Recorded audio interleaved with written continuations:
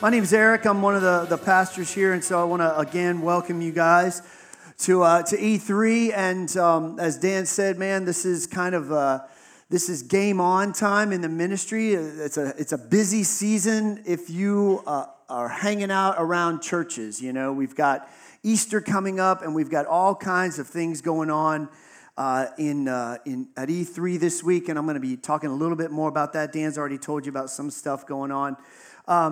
I want to kind of let you guys know about a couple things that are important to my heart personally.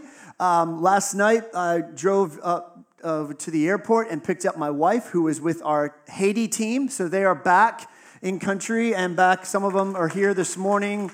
Michael and Martha are usually over there. I know Carl's around. I saw some other folks around as well.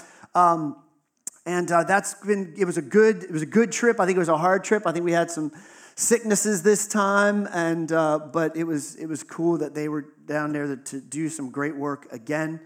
I mentioned this a couple weeks ago. I just want to remind you guys that as you can see, our gathering at 11 is a little bit on the large side, and if you were to hang out with E3 kids at 11, you would see actually that space is even at more of a premium over there. So given that the next few weeks there's actually going to be probably a fair number of visitors here, we're asking if it's possible for you to shift to the 9 a.m. gathering, especially if you have kids. That would really take the pressure off of Miss Elizabeth over there. So put that in the back of your head, in your brains if you can.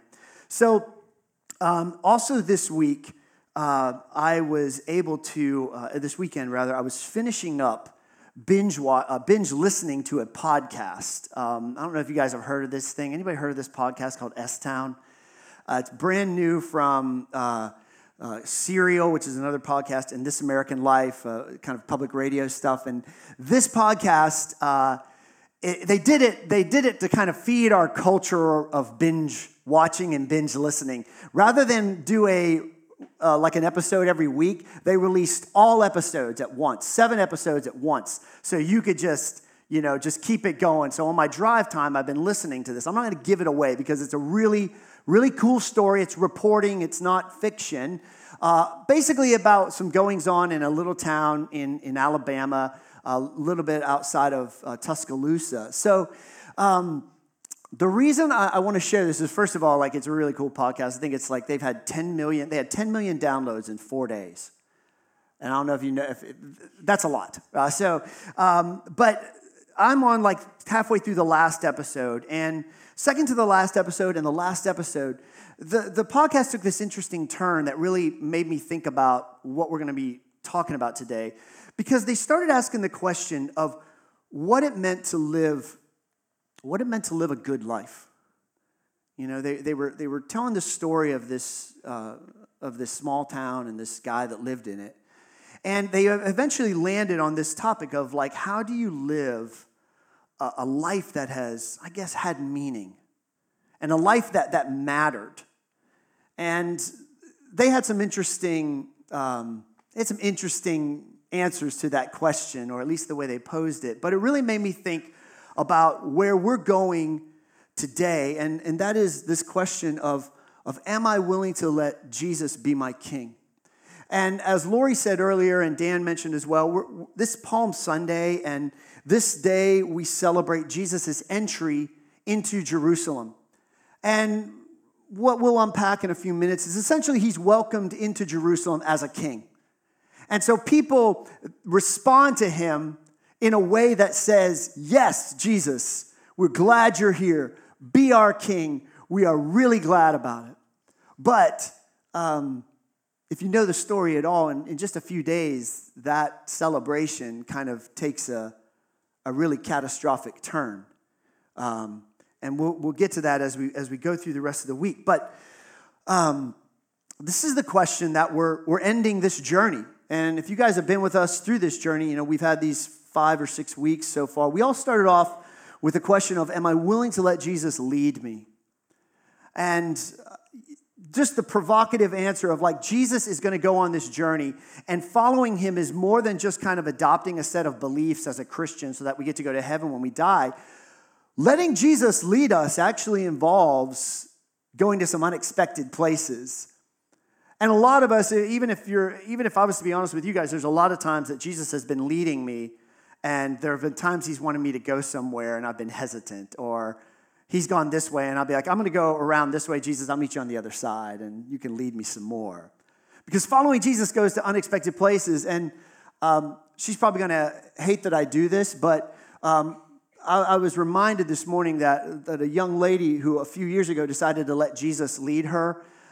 She used to sing a lot on this stage and be involved in student ministry. Her name's Lindsay Newberry. I think she's over here with her husband. So stand up for just a second, Lindsay, even though I know you hate this. Anybody remember Lindsay or whatever? So for those of you guys who don't know, Lindsay had a real vital ministry and a real cool life here in Tallahassee. But she asked the dangerous question of, Jesus, will you lead me? And in short order, she had gone to Guatemala a couple times. Then she went around the world with this organization. Then she decided, hey, I'm going to go to Guatemala and just going to go all in on this mission thing down there. And then she met her wonderful husband down there, and they're here visiting. So like if you say yes to Jesus, I'll let you lead me, get ready. Because you might end up in places you never, ever thought you might end up, okay?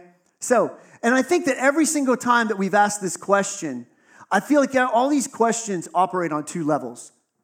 And so if we answer any of these, because they're all yes or no questions, right? We all go, well, yes, because it's Jesus. I'll do whatever Jesus asks. But then when we stop and we think about it, and we think about the life of the early disciples and the life of the people in the Gospels, man, and really kind of drilling down into these questions takes us to some more challenging places. And so to do this, we're going to look at Luke's version of the triumphal entry.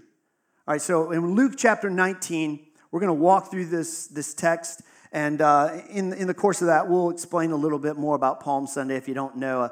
Somebody pointed out that one of the junior high kids, this is kind of funny, they thought Palm Sunday was this. And they're like, that sounds really painful. And I'm like, okay, I've got a junior high kid. You got to love him sometimes. So Luke chapter 19 starts this way.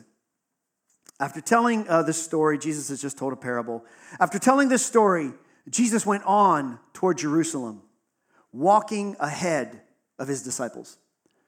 So before we go any further, I want to kind of point out a couple things about this, and particularly the way Luke tells the story. Our journey in this series started with Luke, with this phrase that Luke and only Luke notes. And that is, I think in Luke 9 or 10, the text says that Jesus decides to go to Jerusalem, and he turns his face and sets off on this journey. And so Luke, more than any other gospel, like Jerusalem looms almost like this gravitational pull, almost like a black hole that Jesus just moves inevitably towards. In some of the other Gospels, Jesus goes to Jerusalem multiple times. He goes in and he goes out, particularly in the Gospel of John. But for Luke, like Jerusalem is almost like, the journey to Mount Doom in Mordor, like that Frodo takes. He's only going to do it one time. And he's just constantly moving towards it. And then we get to the final episode, the final scene in this story. And I love the way Luke notes it. No other gospel writer notes this, that he's almost to Jerusalem. And then it said, Jesus goes on towards Jerusalem. And where is he? He's out in front of his disciples. So there's this sense of like, yeah, Jesus is like saying, yes, we're all going to go, but I'm going first. And I'm going to go there, and I'm going to get there before you, and I'm going to lead you into this place. And again, in my personal spirituality, my personal theology, I believe Jesus knows exactly what's waiting for him in Jerusalem because he knows exactly his agenda in Jerusalem. So, text goes on. As he came to the towns of Bethphage and Bethany on the Mount of Olives, remember the Mount of Olives, it's going to become important in just a second. He's about 2 miles away from Jerusalem. He sent 2 disciples ahead. He says, go into that village over there. As you enter it, you will see a young donkey tied there that no one has ever ridden. Untie it and bring it here. If anyone asks, why are you untying that colt? Just say, the Lord needs it, as you do. So they went and found the colt, just as Jesus had said. And sure enough, as they were untying it, the owners asked them, as you do, why are you untying, i.e., taking my colt? And the disciples simply replied, the Lord needs it. Please, nobody do this. It's like nobody go into your neighbor's yard and be like, E3 needs this. Or even Jesus needs it. I don't know. So they brought the colt to Jesus and they threw their garments over it for him to ride on. And going a little bit further into the text, as he rode along, the crowd spread out their garments on the road ahead of him. And when he reached the place where the road started down the Mount of Olives, all of his followers began to shout and sing as they walked along, praising God for all the wonderful miracles they had seen. Blessings on the King who comes in the name of the Lord. Peace in heaven and glory in highest heaven. But some of the Pharisees among the crowd said, Teacher, rebuke your followers for saying things like that. Jesus replied, if they kept quiet, the stones along the road would burst into cheers. So that's the scene as Luke notes it. All four Gospels have some kind of story of Jesus coming into Jerusalem. They're all subtly different. So Luke's, basically, if I can unpack the scene in a very simplistic way, Luke is alluding to a lot of ancient ways in which people would welcome a king into the city. So we see things like Jesus rides either a colt or a donkey. Think about this for a second. Kings rode in those days. If they could afford to not walk, they're going to do it, right? But it's interesting that he chooses a donkey to ride on. And there's some prophetic stuff that you could go to the Old Testament and see. But there's another really cool line of thinking as well. Because if you were a king, saying you were going to war, saying you wanted to show everybody how mighty you were, what would you ride? An elephant, sure, but not wrong. But really, what most scholars contrast with is you would ride a horse. You'd ride a war horse, because that's what kings did in battle, right? They came on horses because horses were strong, right? But Jesus doesn't. He comes on a donkey or a colt, right? And this is interesting to think about because it says really kind of two things. One says that Jesus is, first of all, saying, he's like, my agenda here is not war. I'm not coming to fight a battle, at least a battle on earthly terms that you would understand, right? It also says in a very similar, related way, that Jesus is saying, also could be saying, the battle's actually already won. There's no battle to fight in Jerusalem that human beings would recognize. I'm coming in a way that actually speaks peace. I'm not coming prepared for war because I'm riding a donkey. And then we see in the text that people put their garments on the donkey because the king doesn't have to sit on a dirty animal. They spread their garments on the road because in the ancient world, kings didn't even have to get their feet dirty. So people put their coats down to say, King, you can walk on my coat because we don't want you to be dirty or even your donkey's feet to be dirty, right? And so what is being displayed here is just to reinforce the idea that Jesus is being welcomed into Jerusalem as a king. They are saying, in effect, are we willing to let Jesus be my king? Yes. We are all in on King Jesus. Now, just so we know, so Palm Sunday, comes from some of the other Gospels where people are waving palm fronds as well. And this is another way in the ancient world that people welcome kings. Palms, in particularly in the Roman Empire, are associated with victory, the victorious king. Now, again, that's different than the king coming in to fight a battle or the king coming in equipped for war. It is saying that the battle's already been fought. We're celebrating a battle. If you saw some old Roman coins or inscriptions, you would see sometimes the emperors wearing these things as a crown or just a palm that symbolizes victory. So basically, all you need to know about the scene on one level is it's a victorious king arriving to his city. Now, we're going to return to that thought for just a moment because there's one other really, really interesting thing that gets unleashed in this scene. And what I want to do is I have to show this to you by demonstrating something from Scripture in Israel's history. And it's a really, really fascinating line of thought or just history. So if you were to go all the way back to the Old Testament in 2 Chronicles chapter 7, verse 2, you would see a story of the dedication of the temple in Jerusalem. Now, if you know the story at all, God's people are slaves in Egypt. God sets them free. They wander in the desert for 40 years. And while they're wandering in the desert, they build something. Anybody know what it is? It's the tabernacle. It's a tent. And when they build that, God's presence resides in the tabernacle and with God's people. And so every day they walk around with the tabernacle. God leads them around, and then the text says that God's presence resides in the center of the temple, the Holy of Holies, or not the temple, the tabernacle. Well, eventually they get settled in the land, and a guy named Solomon builds the temple in Jerusalem, the temple. And this verse is a verse that happens in the middle of the dedication of the temple. So listen to this. The priests could not enter the temple of the Lord because the glorious presence of the Lord filled it. So what this verse captures is the moment where God's presence moves into the temple in Jerusalem. He takes up occupancy in the temple in Jerusalem. And what would you feel like if you showed up at E3 one morning and you got your coffee and you tried to go through the front door and you couldn't even get in because the presence of God was so tangible inside, you'd be like, I can't get in to sip my latte.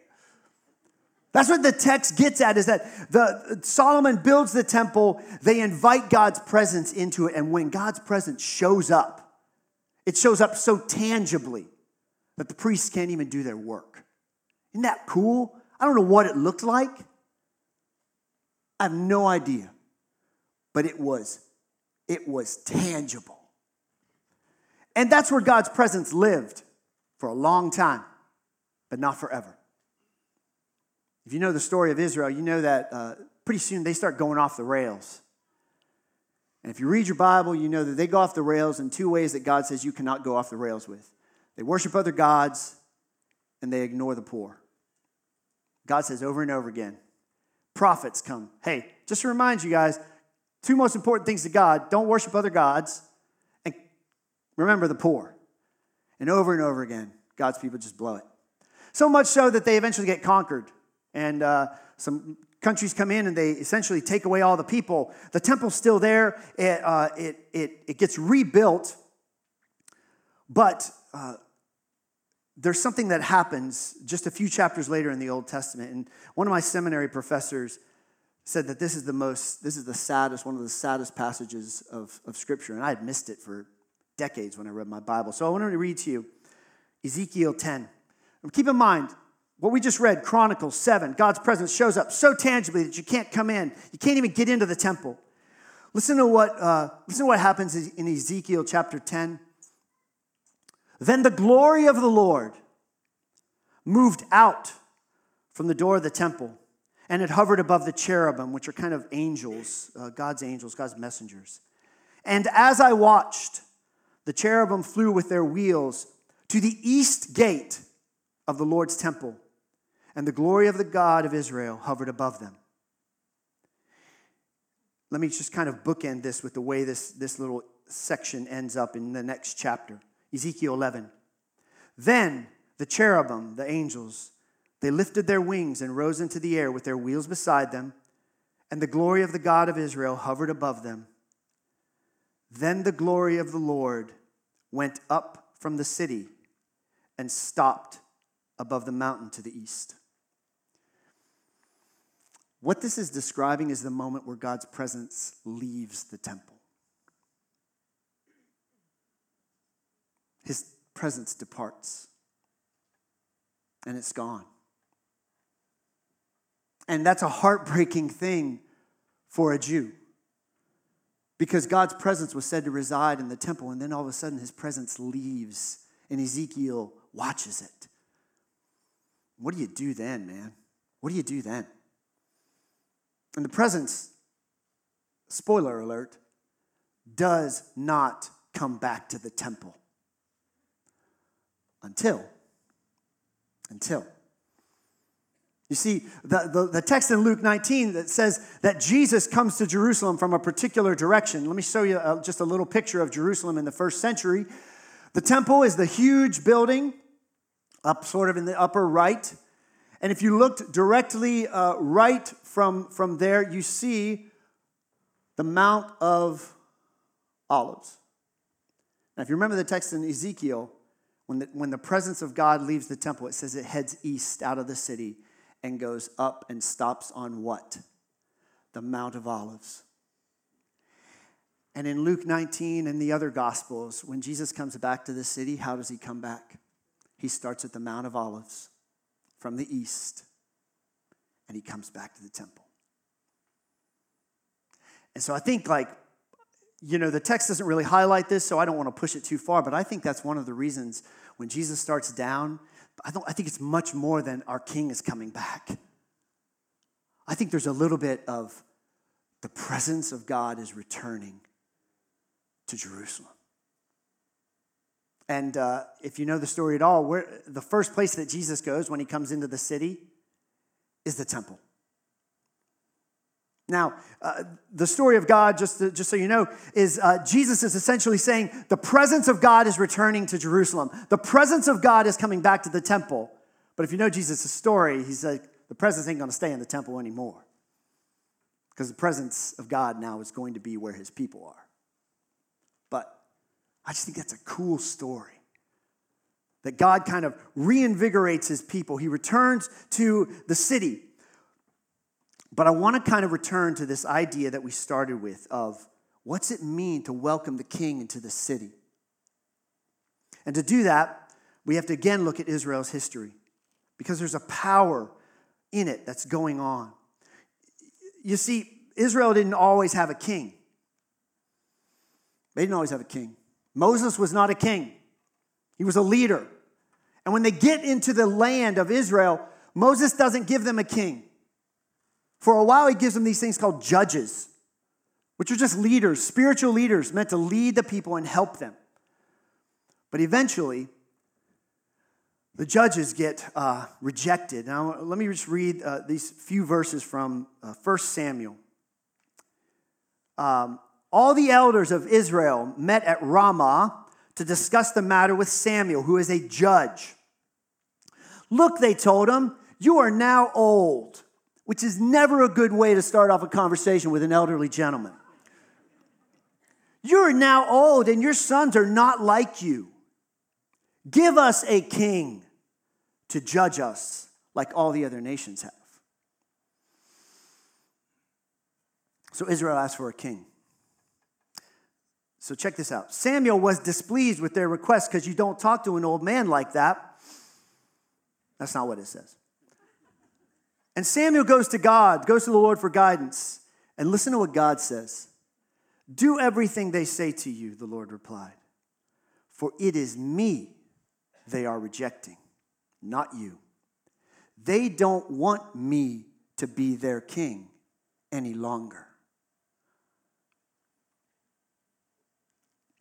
God says, when Israel asked for a king, they're rejecting me as the king. God was always meant to be Israel's king. So in the long line of kings, starting with David and Solomon, a lot of those kings they just go bad. And all along, if you know this text, you're kind of like, oh man, why'd you ask in the first place, you know? And then Jesus comes back to Jerusalem. And so in that, there's also this returning and undoing of another strand of Israel's history, because essentially God is taking his rightful place as Israel's king once more. God, through Jesus, is saying, look, you were always meant to have God as your king. So now the king is coming to the city of David. The king is coming to Jerusalem. So here we go. And by all appearances, right, the people are all on board, are they not? They say, we got the palms, We got our coats on the donkey. We got the donkey because the king's supposed to ride, and he's supposed to ride on a donkey in some of the scriptures of Israel. We're going to even make sure that our coats are on the ground because the king is coming and he shouldn't get his feet dirty or even the feet of his donkey dirty. But where it gets troubling is when we start asking the question, so is that what it means to have a king? Like if we throw down our coats in front of Jesus and if we say, yeah, Jesus is coming, does that get at what it means to actually have a king? Does that answer the question? Am I willing to let Jesus be my king? Yeah, have my coat, Jesus. To even take my donkey. Because that's what these folks did. But again, if you know the story, in just a few days, these folks switch from Hosanna, blessed is he who comes in the name, to what? Crucify him. Right? And part of it is because I think the king starts asking them to behave in such a way that they're not comfortable with, right? So the other day, just a few days ago, Levi, my son, he had a ceremony at his middle school. And so I went up to it. And I had a flashback moment to like elementary school because they started off with the Pledge of Allegiance.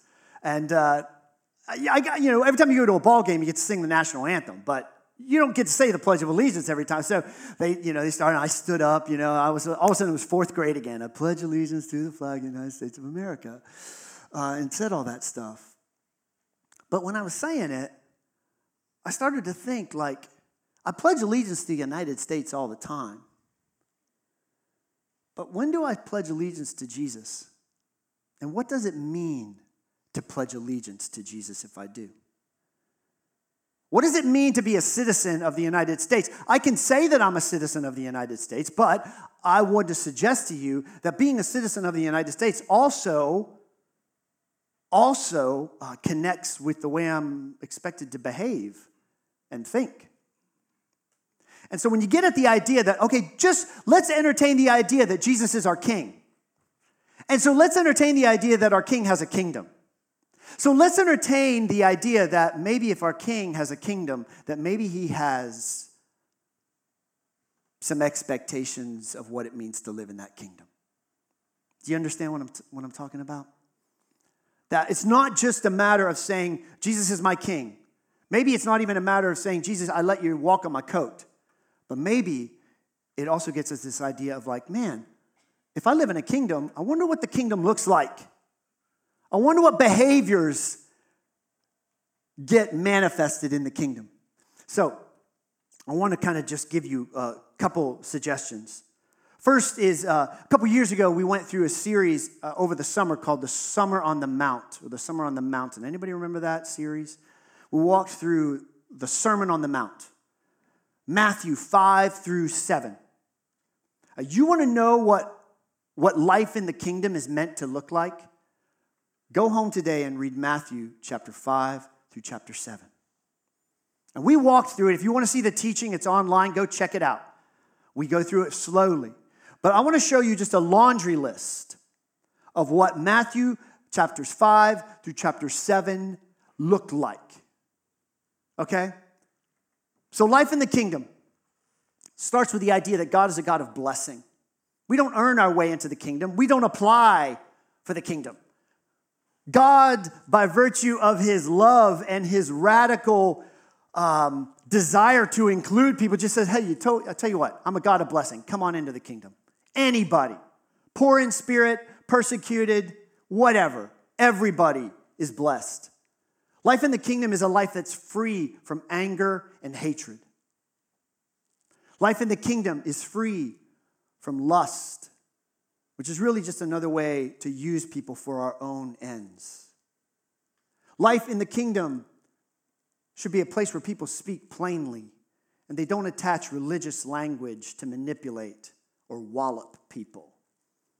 Life in the kingdom is about loving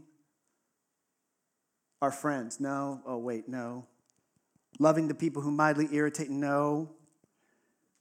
loving our enemies, and radical forgiveness. Life in the kingdom means being generous to the needy without seeking benefits. Jesus says, don't let the left hand know what the right hand's doing. In my world, sometimes when they ask you for, hey, do you need the tax write-off form? Not this time. Life in the kingdom means being spiritually centered, deep and aware through prayer, through fasting. It means a radical, ongoing trust in God for everything, because God says, where your treasures are, there's where your heart is. And look at the lilies. They're taken care of. Look at the flowers in the fields. Trusting God every day. And life in the kingdom means being humble and judgmental. Because sometimes when we want to judge people, we need to remember we have a stick in our own eye. Now, let me be crystal clear about something. This is an invitation to life. It is not meant to measure yourself by and go, man, I guess I don't live in the kingdom because I'm not any of those things. It is an invitation to show you what life could actually be like. Because I believe Jesus actually says, you know what, you're capable of all of these things. All of them. All you have to do is be open to the possibility. What do you think about the idea of living in a kingdom? Have you ever wrapped your head around that? Or have you ever just thought, like, the kingdom of heaven, Jesus' kingdom, that's the part where I die. That's what I used to think. And yes, when we die, we get to experience this eternal connection with God. But Jesus did not come to just have us wait around for that to happen. The language of the New Testament is laced through with kingdom now political language. When Jesus is on the cross, a little Sunday school test, there was a sign put above his head on the cross. Anybody remember what the sign says? What's written above his head? The King of the Jews. The Romans put it there. And let me just be real explicit. The Romans, if King of the Jews meant the guy that died for the sins of the world, the Romans wouldn't have cared. They wouldn't have crucified him in the first place. But king implies kingdom, which implies another way of doing things in the world, and the Romans would not have it. Paul, in the letter to the church in Philippi, in chapter 3, Paul just says, hey, guess what? We are citizens of heaven, not citizens of Rome. And Paul, in the letter of Philippi, probably than any other letter, he's saying, you're citizens of heaven. That means something to you now. Now, let me just translate this and get this. Paul says, I get it, you live in Rome. I get it, you live in Philippi. I get it, you may have friends and you have a culture that you exist in. But Paul says, your highest allegiance, your first citizenship is in heaven. Jesus' kingdom. For us, for me, that means this. Okay, I live in the United States. I'm a citizen of the United States. I live in Tallahassee. I live in Killarn. I have a certain demographic. I make a certain amount of money. I travel to certain places. I eat in certain places. I'm a former citizen, resident of Chicago. That's not my highest allegiance. And get it, in my life, I have seen that there are ways that the places I live and the allegiances that I do have sometimes come into conflict with my allegiance to the kingdom of heaven. And when that happens, I need to recognize it, and I need to choose the way of the kingdom over the way of Tallahassee or the way of the United States even, or if you're from another country. I believe that God plants the truth and evidence of his character in every culture and in every country on the planet. He gives parts of himself to us that way, but no culture is perfect. No group of people have a corner on God's character. And so I need to just own up to the fact that who I am, boy, there's a lot of God's character in the people around me who look like me and act like me, but there's also a lot of differences. And I need to learn that says, look, wherever my culture says to behave in a manner that's different than Matthew 5 through 7, I need to go, oh, sorry, man, I can't go there. Because let's be honest, sometimes our culture says, don't trust God every day of your life. Buy what you need to buy to feel good about yourself today. Sometimes our culture says, and when I say our, this could be any culture, maybe you're not from the States. Sometimes our culture says, it's okay to hate people. Sometimes it's okay to use people for lust. Sometimes lust is okay. Not in the kingdom. Not in the kingdom. I have to look at the kingdom and go, my king expects me to behave a certain way. And yes, I can put my coat in front of Jesus. And yes, I can sing in my songs, because I do that. But if he's my king, my highest pledge of allegiance goes to Jesus. You see, it's just another way that Jesus is always kind of like flipping the script on us. And he's like, hey, can I be your king? Sure. Really? So,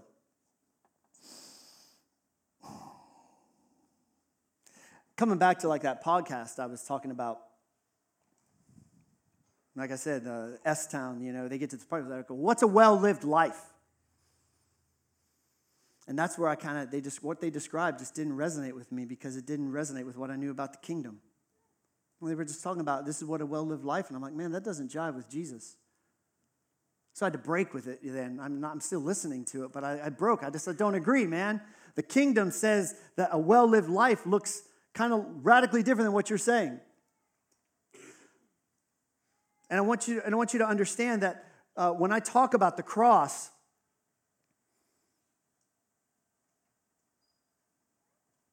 when we go to the cross on Friday, that Tenebrae, and we think about it, the cross is so much more than the way that gets me into heaven. It's so much more than the place Jesus shed blood for the world and saved my sin. Let me read something to you. Philippians 2. Paul writes this. He says, you have to have the same attitude that Christ Jesus had.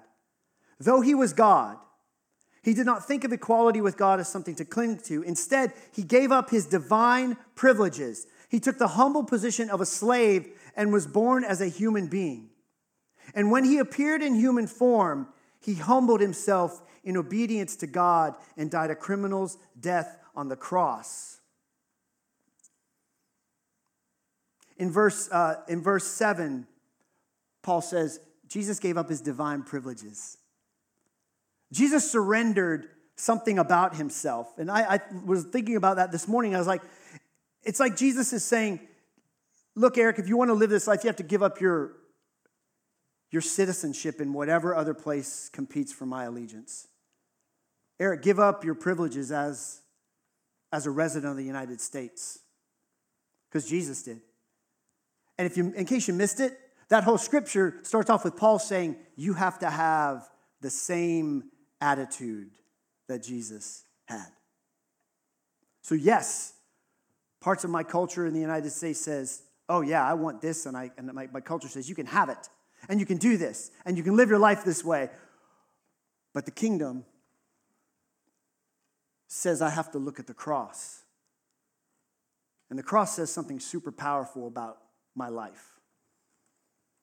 I don't know if you guys are like me, like if you just, I grew up in Texas, right? So it was in the South. We had some Bible Belt stuff going on there. And maybe you've heard this. Maybe you've been somewhere and somebody knocked on your door, or they came up to you on the street and they said,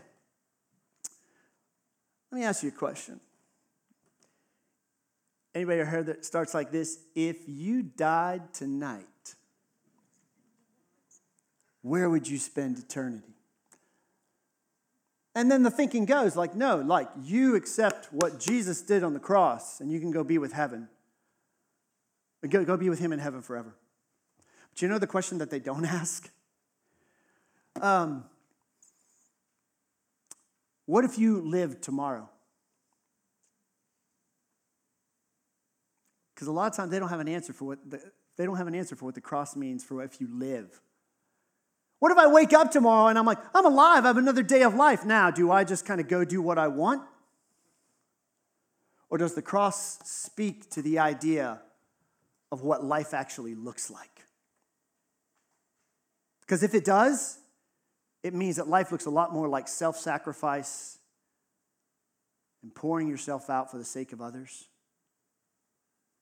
And so letting Jesus be our king actually says,